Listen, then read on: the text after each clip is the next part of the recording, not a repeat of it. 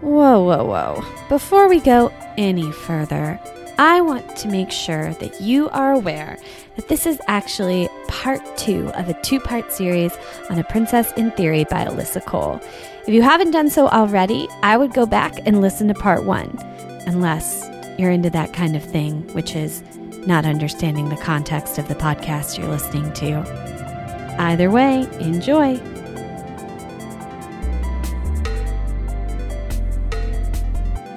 Can we get back to the book? Yeah, of course. Of course we can. So you, at the top of the hour, mentioned Portia.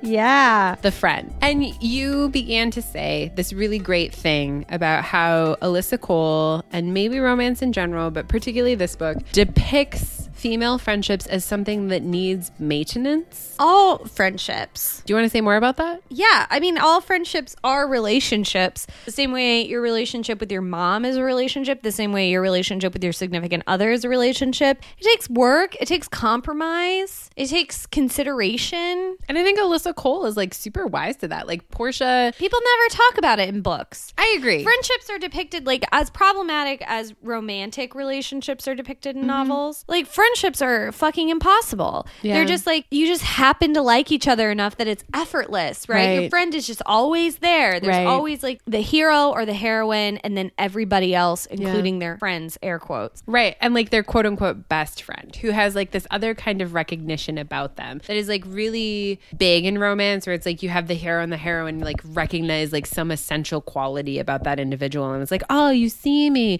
Nobody else sees me except for maybe my best friend, but they don't see me in like a sexually intimate way. Yeah. And I think that's I think in general, fiction and probably people in real life undersell their friendships as relationships. For sure. 1,010%. And like one of the things that is really important and really beautiful about this book is that Portia and Letty are friends. They're both broken in very different and particular ways, but like, full disclosure, I didn't love that Portia was an alcoholic. And like, I felt like that was an easy thing for her to be wrong with, you know? Yeah. And I also feel like the book talks about alcoholism. Alcoholism has many forms. Yes. I feel like there wasn't enough of, I don't know, it kind of made Letty come across as a goody two-shoes. A goody two-shoes. Because the instances where we see Portia drunk are like weekends. And honestly, Portia isn't being super self-destructive because she's choosing to go to her friend's house instead of home with a stranger. Right. And like, so there's this scene where Portia is slamming on Letty's door. Let me in, let me in, let me in. I haven't seen you in weeks. I'm worried about you because you haven't been coming out with me to like the clubs. And like all of that is necessarily true. We already know from Letty's perspective that shit is true. But she's mad because it feels like Portia's taking advantage of her because she shows up at her door on a Thursday night knowing that Letty has work in the morning. So like that's not great. But there's this moment of intimacy where they're like the futon's flat and the two women, like after Portia throws up in her bathroom, lie together, and like Letty has this moment where she takes this like deep sigh and she's like, I haven't like had human interaction like this, like comfortable platonic human touch in a long time. And like, I'm glad that Portia drunkenly stumbled over here to check on me because that means her love is real. Yeah, it's true. And like, I really appreciate Alyssa Cole's. She takes this friendship seriously as a relationship and something that requires compromise and effort and a bit of sadness. For sure. And like the idea that like perhaps you outgrow it, but you never like truly outlive the feeling. Like you can outgrow a friend, but you don't outlive the love that is in it. Yeah, yeah. And I think that's really beautiful because later when we're in Thesolo in Africa, we meet the queen, Thabizo's mother, who hates Letty, not just for Letty's sake, but also because Letty looks exactly like her mother, who was the queen's best friend. Yes, that's another way in which she talks about female friendship. For sure. And like how essential it is. And Letty has this beautiful line about like, you know, we talk about grief in terms of significant others and we talk about it in terms of parents, but we don't talk about it in terms of friends. And when you lose a best friend, it is a significant death. And it's not like they're a dime a dozen. And that line in particular just like struck me in my core because it's like your best friends save your life. And like all of the little important ways that they do in the ways of shoring you up. Morgan, you should go do improv, but also like in the ways that like friendships stabilize you, where it's like you could really go off the rails and then your friends are like, hey, hey, I know you in this way. Yeah. I know this thing about you, and I know where you've been, and I know where you want to go. Let me help remind you. And Alyssa Cole handles that with real depth in a very seemingly simple book. And I think maybe that's like how she's most successful. Of the books we've read, I have not read anything in the romance genre that really gives a realistic portrait of female friendship. And I think, in fact, that's some of the way in which our heroines have been particularly broken. They don't have female friends. yeah. And I do think there's a romanticization of women in general who don't get along with other women, which is always very I only get stressful. along with guys. I only get along with guys. Girls are always Girls into are so drama. catty. As we be really catty about. But it's something that we've heard, right? Where it's like, oh, I don't really get along with women. I only really get along with guys because guys are so like drama free and they're not catty and they don't like overthink things. Like, first of all, that is 100% not true. Otherwise, friend zone wouldn't be a thing. Yeah. And secondly, like, fuck you. I don't know that I trust women who don't have other women in their lives. I certainly do not. I do not. I don't know. I don't want to isolate anyone. Healthy relationships with women. I don't want to isolate anyone, but if you are the type of person who have found yourself saying like, I don't really get along with other women, interrogate that. Why? Yeah, I think that's right. And how are you really getting along with men? Right. And yes, that's the key component of that. Like, how is the patriarchy informing this conversation? Exactly. Right. Because women shouldn't be your competition. Yeah, you shouldn't be like, there is a sense of like transcendence whenever they talk about the fact that they aren't friends with other women. Right. Like, I have surpassed them. I've like figured something out. And I'm like, no, you figured the wrong thing out. I'm like too zen to be with. And like, I can have the perfect romantic partner because like I'm above whatever drama, cattiness, or bitchiness that like is part and parcel to being a woman. And I do find that women who say that don't actually have platonic friendships with men. Yeah. By and large, I've found that to be true as well. And I think that's really interesting about the romance genre. And I think it's really important that you bring that out. Like, most of our heroines haven't had like significant friendships or even sisterhoods. Or the friendships haven't been significant in the story. Right. And I think what's also interesting about that in terms of like the structure of the genre is that like oftentimes sisters or friends will set up the next novel, as is the case in A Princess in Theory. Like the next, the Duke by Default is Portia's story. And like part of it. But Portia feels like a whole person heading into this new novel, which is not something that's been true for other. Right. She's not a role. Yeah. Or let's talk about Tessa Dare. Let's talk about the first book we read. A Week to be Wicked. A Week to be Wicked. Her sisters in A Week to be Wicked are pretty simplistic. Yes. And of course they become whole, interesting, cool people in their own novels. Yes. Whereas I feel like Portia is a whole, interesting person. Complicated. In this book. Yeah. The way Portia treats her sister. Uh-huh. Very complicated. And we don't even hear anything from her perspective. Regina or Portia. That's right. Yeah. We don't. I think that's really interesting. I think I want to come back to Tessa Dare because I think she does women friendships in different ways in other novels. But I think it's right to point out that Minerva doesn't have female friends. And I think it's right to point out that Minerva's particularly isolated. But like her younger sister has a really close female friend, but even that character is pretty undeveloped. Right, but I think outside of their plans to be friends who go on a tour of Europe together that get dismantled. Right. And her older sister has female friends, and her mother, who's problematic in her own right, also has female friends. And I think the way in which female friendship is like interwoven in that book is really problematic. Less so in Tessa Dare's other novels, but like in that one in particular, Minerva's isolation is unique. I want to talk about the weirdest part of this book for me. Okay, let's talk about the weirdest part in A Princess in Theory. Alyssa Cole. Alyssa Cole. What was your fanfiction.net username? What was an archive of our own? What was your Wattpad author name? Because you have clearly come up through the fan fiction tradition. We've seen you. In a lot of good ways.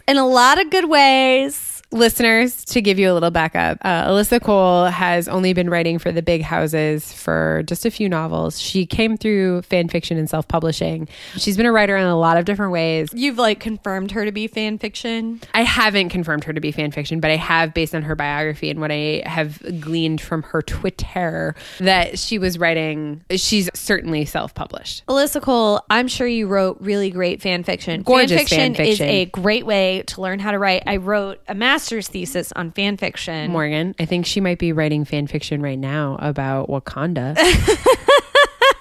Here's the thing. There is a habit in fan fiction of using descriptive detail that is pointless. You think that you're adding a level of character, but you're not. For example, our main character, she is a scientist. And so she has an amoeba-shaped handbag and is constantly wearing t-shirts featuring sciencey stuff. These are Nancy Drew details that have no value in the larger text. But this is something fan fiction does, because when you write fan fiction, you're partially writing for yourself. I mean, that's a stereotype that I don't want to like perpetuate. But certainly when you're a young writer, when you're a new writer, you can mistake depth for these kind of silly details. For example, if you read Anna Karenina, the only thing that's thoroughly described about Anna are her hands, and yet everyone who like would ever describe Anna Karenina would do like some version of Keira Knightley who was cast as her. I would refer to this as like a particular like kind of like 1980s, but also like severely fan fiction. It's a Nancy Drew detail. Nancy Drew books were obsessed with her outfit. Does this too. Don DeLillo of White Noise and like the 1980s Bright Lights Big City. Like this was a thing that happened in a particular literary moment where it's like, I'm going to give myself grounding in Pepsi Cola and Toyota Priuses. But these are completely made up things. I think Pepsi Cola and Toyota Prius have connotations. They come loaded with a baggage of meaning. Yes. That will lend a certain amount of depth to the character who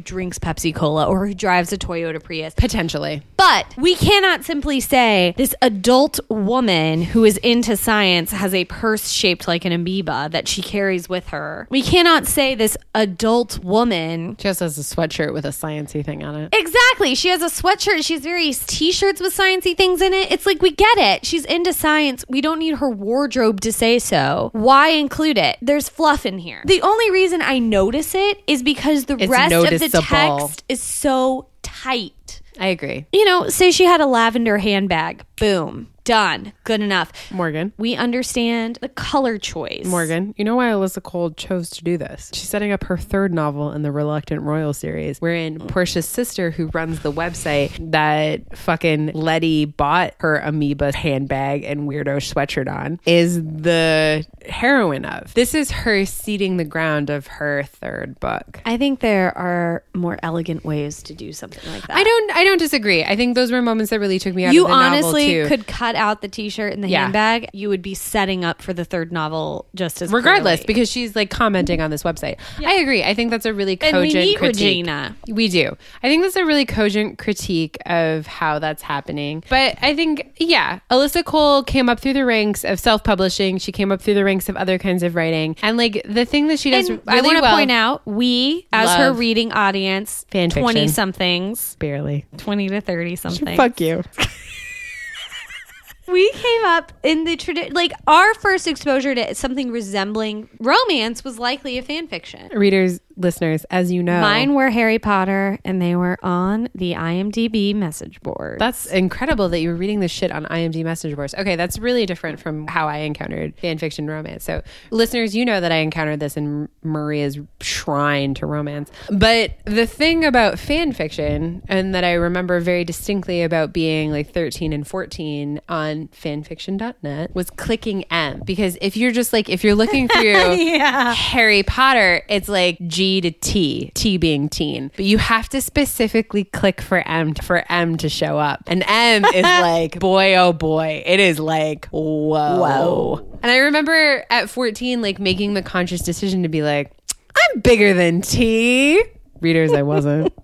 listeners. I did not have, I mean, I don't even know why. I think I was on the IMDb message boards for Harry Potter because I had a question about the production. I wanted to see someone else because that's really what the IMDb message boards are for. Nerd. I know. Nerd. But then I Nerd. discovered Draco and Harry making out.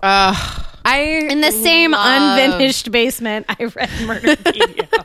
I love Harry and Draco making out. I love Draco and Hermione making out. I love Draco making out with anyone who isn't fucking Patsy. Pansy. Thank you. Nerd. You were baiting me. That's what friends are for. that you were baiting me. That's what friends are for. So, Morgan, we've talked about friendship. We've talked about Yes. the Bezo. Yes. We've briefly talked about the fact that only a third of this novel takes place in the actual African nation versus NYC. Yep. Womance or no mance? Romance. Why? I'm going to tell you structurally, this is your classic romance novel, but it's a lot more inclusive than anything Kathleen Woody Weiss wrote. It's a lot more conscientious than your grandmother's romance. It is a really beautiful romance for our generation. I think even for the reasons that I was like, this is weird, it still speaks to our current moment in a really clear way. While I agree with you in part, I will offer a half-hearted womance without its exclamation point. For this reason. Licazzi. Whoa, period mance. Exactly. Licazzi. We haven't spoken of Licazzi. Licazzi. Here's why this gets a non-exclamation point womance from Isabeau. Licazzi feels like a ham-fisted attempt to involve a queer narrative inside of a romance novel that is really speaking to our moment, right? We have an allusion to Hurricane Maria in Puerto Rico. We have an allusion to how America's government has changed because it's cutting off science funding. We have an allusion to how Thesolo might be a country that didn't involve colonists. We haven't even talked about Omega Corp and how it's trying to take advantage of the cobalt inside of Thesolo. But here's the thing about Licazzi, who is the Bezo's extremely punctilious and exacting personal assistant. Yes, her outfits sound incredible. Razor sharp is how they're described. Spats. Ugh. Boy, oh boy, did I want spats after reading this. And Licazzi always also has this secondary plot line of you don't see it, but you know that she's met someone via Tinder while she's in New York. And she's a lesbian. Gotten really close with that woman. And now she has to let that relationship go because she has to return to her life in Thesolo. And it's never talked about how Thesolo is dealing with sexuality, but there's this undercurrent of this idea that Licazzi can only be her true and most authentic self in NYC. No, I don't think that's true because we meet the doctor who is obviously in a relationship with Licazzi. No. They're not obviously in a relationship. They had a former flame. Former flame, but they still had a relationship. And I think the book points out that Thesolo is pretty progressive in its opinions about sexuality. And her employer, the prince, is totally super cool aware with it, of it. And it's kind of known that Licazzi is a bit of a playgirl. I don't think this book has a difficult relationship with Thesolo and lesbianism. I think it has a difficult relationship with lesbianism. I think that perhaps Licazzi is a token character. Yes. And that's what's difficult about it. That's what feels like uninvestigated. Very early on in the book, it points out that she is a lesbian. Yes. And I remember thinking when I read that, why can't she be a straight woman in a very productive platonic relationship with this straight man who happens to wear spats? Yeah. I don't know. It's because she feels shoehorned. Her sexuality is 100% a current afterthought in the same way that this book talks about Instaphoto. And making her sexuality so transparent. And even shark-like in moments. I feel it's also why does her sexuality matter in this book? Yep. It doesn't. It doesn't. She could have been in a relationship with a man. She could have been in a relationship with a woman. We could have like she this could have been in a vague- relationship with a tree. We could like, have had this Lakatsi's vague- relationship does not matter. I mean, her like it encourages her perspective on the Bezos choices. Oh, Because she becomes that's more and a really more- generous read. She becomes more and more invested in the well-being of his partner. I think she would have been invested in the well-being of his partner no matter what. Yeah, but I think like regardless, That's the problem. It's Yeah. regardless. it's No, full stop. That's the problem. Like her. but maybe she's setting it up for another book in this series. That's a possibility. I'll go ahead and grant you that. But like Lakatsi's sexuality feels regardless to her personhood. And like inside of romance, like your sexuality is not regardless to your personhood. And like so to throw well, I don't think you mean that. I mean it in the sense that like your sexuality matters whether or not it's awakening or closing or opening or whatever. Like sexuality matters because like books of romance are about titillation. And like they can be like Lakatsi could have been titillating. So like the fact that she wasn't, like the fact that we didn't delve into what it meant that she was a lesbian, but also like a highly productive African woman in this moment and within the Bezos life, but also as like a corrective to like the wrong decisions that he was making about lying to the woman that he loved. The fact that her sexuality was such an afterthought, Yeah. a shoehorn. But here's the thing. It's like the book to you and I, yes. it's an afterthought. Yes. But to the book, it feels like a critical explanation of why she dresses the way she does and why she's in the kind of relationship Which makes she it is maybe with. even worse. Yeah, which makes it worse. That's the real problem with for me is Okay. that her sexuality is used as an excuse Yes. for the way she dresses And acts. and acts as opposed to a real part of her personhood. Right. Yes, that is what I'm saying. And like that made me sad. Like it was a real missed opportunity. Like Alyssa Cole is like deeply embedded in the present. She's deeply embedded in the things that are happening. She's deeply embedded in this idea of what colonialism means. But also like the Solo is a place pretty absent Of colonialism, which is why it feels like Wakanda fan fiction. totally 100%. Not that Wakanda is absent of colonialism. There's a super awareness of colonialism. But like a abjection to in the way that it interacted. And the Solo has that. Like there's the line where the grandfather fought off colonists with his bare hands. So the Bezo could do the least of like fighting them off with his words. And like I think like Alyssa Cole is aware of that, but like the way in which like lesbianism or like a queer narrative is just sort of buckled in feels like that. It feels like inorganic. the critical nature of her sexuality to who she is somehow tied to the way she dresses. And it's somehow tied to her platonic relationship. And I think that's shitty. I agree. Like that's the thing. Like somehow it just didn't feel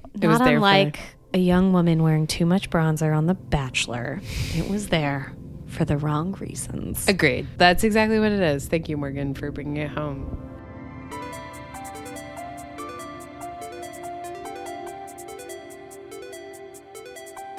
Hey, Womance listeners, Isabeau here. And if you love Womance and you love what we do, would you do me a huge favor and click subscribe on your favorite podcasting app? And if you have just that extra second, would you go ahead and give us a rating as well? Ratings and subscriptions help keep this podcast going, lets other people know where we are, lets other people in on the delicious secret that is Womance and romance in general. And more than that, don't keep us a secret. Tell your friends, tell your mom, tell her about the juicy bits, but, let her discover the details. Because romance and womance is all about discovery. Thanks for listening. We look forward to seeing you.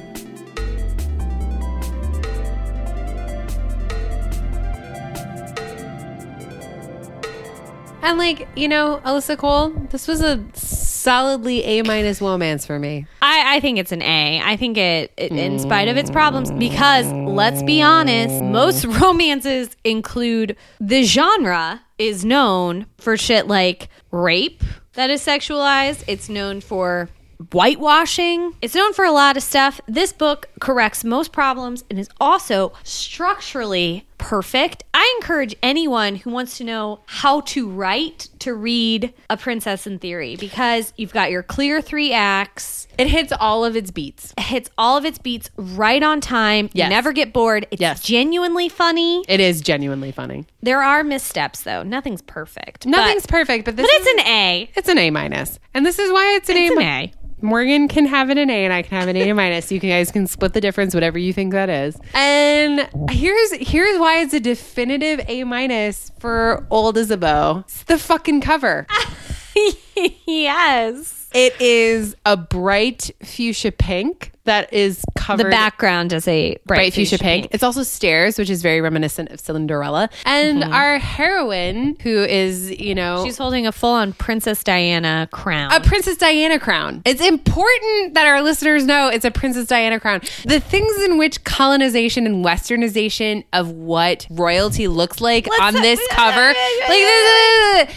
Westernization or globalization? Westernization. No, but like she's wearing like a print and a fabric associated with Africa. She's holding a Princess Diana crown. I mean, I'm not saying you're wrong. I'm just wondering. That looks like Buckingham. The background does look very European. I'm just wondering, westernization is a thing and it's a problem. Globalization is a thing and can be a problem. Not always. But not always. Sometimes it's just a part of how things work. Here's the thing. An exchange. This could be William and Kate. Maybe it's an exchange. I don't think it's an exchange is the problem. Is that crown really? It's like Victoria's crown. Here's the thing. Maybe if Princess Diana had a Thesolo looking crown, that would be an exchange. Maybe that's the issue. That's the issue. Like there's no exchange, right? It's like 100% a transaction. We're just trying to figure this stuff out. It's messy. It is messy. It's hard to be in 2018 and to be...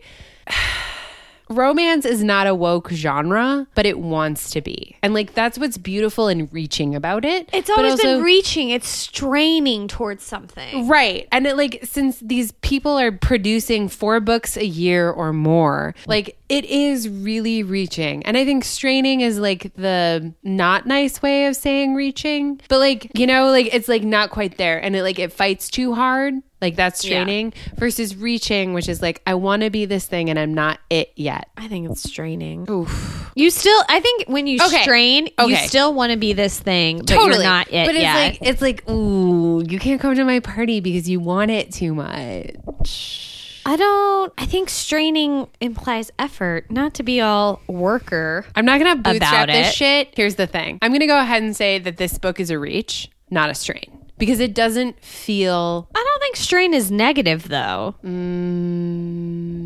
I think strain implies effort beyond one's initial belief in oneself. A strain is going beyond what you are capable of. A strain is a work against something. If you're reaching, you think, I have this goal, right? I'm reaching towards it. If you're straining, you're just pulling the whole fucking apparatus forward. A strain is better than a reach. A strain can lay you up for weeks. Yeah, that's how it works. That's what happens. Where you don't move at all. I don't think that's true about a strain. Who the fuck is bedridden after they strain their ankle? I don't know. I've read a lot of romance novels where when you strain an ankle, you're bedridden. That's the problem! A strain does not mean you're bedridden. I think it does in historical romance. It doesn't mean it in any Here's the thing. Sense. Here's the thing that I really do want to say about romance in this strain moment. Is an exertion and it takes work. Here's to the make thing. A difference. I'm not going to say that effort justification is a thing. Here's the thing that I want to say about romance in terms of race and queerness specifically. Wow, you're going to make a pretty big statement. I am. You don't want to limit it to this specific book. I want to talk about this book in particular as a micro in terms of a macro, where it's sometimes your reach exceeds your grasp, right? And I'm not here to slap or clap either. You're so proud of that. I am. Thanks, Hilary Strang. I'm not here to slap or clap Alyssa Cole because I think she does a really good job. You're right. She's structurally sound. She's doing a lot of great things. But I think in this moment, especially when it comes to Licazzi and queer romance, her reach exceeds her grasp in a way that feels really disjointed from the rest of the novel, which feels effortless. And that's the thing. I feel the strain of Licazzi's sexuality in a way that I don't feel Thebizzo's lying about being Jamal. I don't feel the strain of the novel in other ways, but I feel it particularly in terms of Licazzi's sexuality. I think Licazzi's sexuality, I think you're fair in saying it's a reach that doesn't end in a grasp. Mm-hmm. I think that's true. I'm going to stand by the fact that this book does reveal its effort. It is not effortless. That does not diminish from the pleasure of reading it. It is supremely pleasurable. I'm going to say a strain is more critical than a reach. I think if we say a reach is all we need, it's a very white feminist attitude towards progression. Because pain, especially for white feminists, is part of progress. Because we benefit a great deal from white patriarchy. Totally. 100% agreed. And we need to strain, we need to injure ourselves, we need to pull the whole apparatus forward at our own expense in order for it to be worthwhile or meaningful. Yes. I don't feel like this is a strain in terms of queer narrative. It's not a strain in terms of queer, but I'm just saying strain is better than a reach. Well, we didn't get a grasp. Strain is better than a reach, not a grasp. Strain is better than a reach. Sí, so puede. I don't think so, friend. Yes, a strain is better than a reach. A reach is comfortable. A reach assumes a grasp. I don't know what I'm straining towards. I know I'm just going forward. I think a strain is a journey. I'm saying something generally broadly about romance, despite the apparatus that constrains it. I feel that romance writers have been straining against that apparatus. I think what's interesting about the strain or reach of romance, they're not interchangeable. I don't know that I feel that way yet, is that prepare to receive 500 words from me on the difference between a reach and a strain. I think the thing about romance is that it is responsive, that it is constantly in conversation with its audience, which makes it distinctly different. Where it's like, I understand what's happening and I'm responding to under the constraints that I have made in the conceit of a historical romance, of a paranormal romance, of whatever the constraints of my 302 pages is. And like, that's what's special about romance as a genre, where it's like, I construct a structure and I work through one question. And the question is either like knowability or intimacy or race or queerness. And it's never particularly nuanced about that question, but it is really, really working on it. And I think that's what's special about this genre. I think it's why this genre feels expansive in the same way that fan fiction feels expansive, because like it's responsive. It says, I hear you, reader. And I think in spite of the fact that Harlequin had literally written rules about their romances. Indeed it did. And I think that for many despite years. the fact that there are rules about how long this should be, I think the fact that romance does not hold its apparatus, does not hold its structure to be sacred. We talked about this the other day. That is why it is so affecting. That is why it is able to survive and be 60% of publishing, because it's willing to adapt. Not only is it willing, but it like constantly Eager. Yeah, eager, like a penis.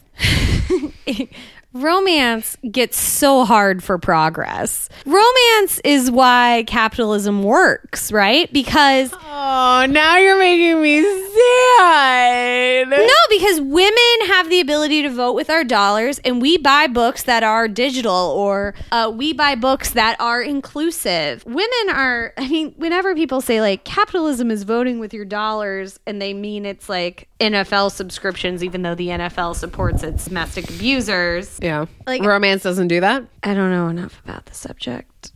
Here's the thing about romance, because listeners. I have experienced problematic romances by today's standards. Yes. As a neophyte, there's something interesting, specific, and beautiful about discovering not only romance's history, but its trajectory. And what's beautiful about romance is that its trajectory constantly feels accessible. Like, we are in a moment where we can tell our romance authors on Twitter and on Instagram, on Instaphoto, and on Tumblr, hey, Lakatsi's story didn't feel full. Can you do something in the next book, please? Does that matter as much as the fact everyone is buying this book? Let's buy in this. spite of Lakatsi's problems. Do I want to say something really big here? Reading the romance, I want to talk. Okay, the floor is yours. Reading the Romance, which is a really great work of theory that you should read if you're a fan of romance, obviously points out that women who read romance constantly say they do not appreciate non-consensual sex within their texts. Yes. That book, when it was published, though, non-consensual sex was a really popular genre. People kept buying it. It takes a long time. I mean, it doesn't once take again, a long I want to say time. I don't want to I'm not treading on anyone's toes who have rape fantasies. That's normal. We're not yucking your yums. We're not yucking your yums. I wonder if the brothers of my brother and me knew that their phrase would be applied to the so complexity of widely pervasive rape fantasies. But also non-consensual sex is like a very common rape fantasy. Like whatever. Here's the thing though. It's a popular part of the genre. In fact, it was a requirement of Harlequin romances that your heroine be hesitant about her first sexual encounter. And it takes a really long time to make something like that change. Except it didn't take a long time. It only took about 12 years. 12 years is a long time. 12-year-olds start touching each other's butts. They go from a baby to like Butt horny touching? in 12 years. That's a long time. It's like an adolescence. Yeah, exactly. Yeah, but like romance genre paradigms have a much shorter life than other paradigms. And I think that's what's beautiful about the genre being responsive. And I agree that like 12 years is a long time, but like I think the rote of that movement is shorter every iteration. And I will say the internet has sped up that process Yes. because when Reading the Romance was published, your main means of discovering new books you wanted to read was other women, word of mouth, or the back of the book, Right. which would not mention to you Right. What was happening? what the nature of consent was in Right. the book. Like the nature of consent is slippery in romance for a lot of reasons, not only because of the pleasure principle, but because of this thing that you're talking about like the way in which romancers are written. And here's the thing that I want to say about romance and responsivity. Romance is constantly, fuck you. Romance is constantly working. Romance is constantly working, I think is true. And I think it's working in ways that like other parts of the literature industry don't feel compelled to work in. So like this novel maybe has a ham-fisted attempt at a queer narrative, a queer sub-narrative. And like it feels ham-fisted. It feels like all of the things that we don't like about it, where it feels like whatever. But it understands it has to have it. Yeah. And I think that's not a bad understanding. That's the way in which progress is like elucidated. Yeah. And like, that's cool, whatever. It could have been better. I wanted it to be better because I think Alyssa Cole has the talent to make it better. She's good at her craft. She's good at her craft. And like, so I was disappointed that it wasn't better. And I think romance as a genre is working on that. A responsivity to our moment constantly. Yeah. And I think that's really great. That's really beautiful. That's really important about this genre in particular that other genres don't have to respond to. I think that's true. Which makes romance special. Yeah, it's true. Yeah. Which is why we read it.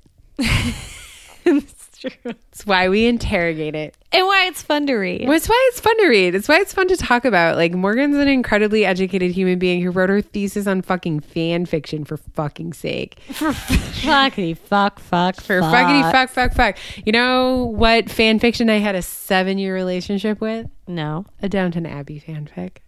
Should we read that for our next episode? Do you want to read it? I do. I recently watched Dr. Thorne and I've been watching High Maintenance, and so I'm very into Dan Stevens. Okay. Dan Stevens is in Downton Abbey until the 3rd season. My nose is itchy. That's cool. A little ASMR, nose itching. Yum. Listeners, we love you. Please subscribe. Please tell us what you think. A Princess in Theory was a romance. A- or A. It doesn't matter. We think you should read it. There were some sexy beds. There were some missed opportunities. You might see yourself. You might not. We love you. And we want you to be expansive in the love that you share. Mwah! Mwah.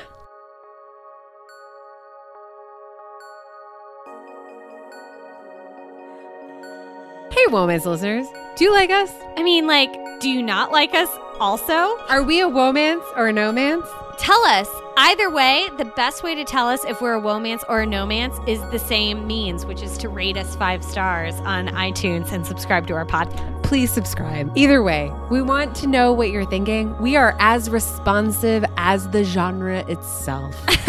If you leave a bad comment, we might contact you personally at your home address. Tell us what you think.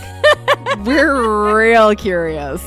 I want to know, please subscribe and rate us 5 stars. That's the best way for other people to discover us. You drunkenly telling them at the bar is super great as well, but it's a lot more effective if you subscribe and rate us 5 stars. We are 100% Quinn curious. 5-star curious. 5 stars. How many stars? 1, 2, 3, 4, 5!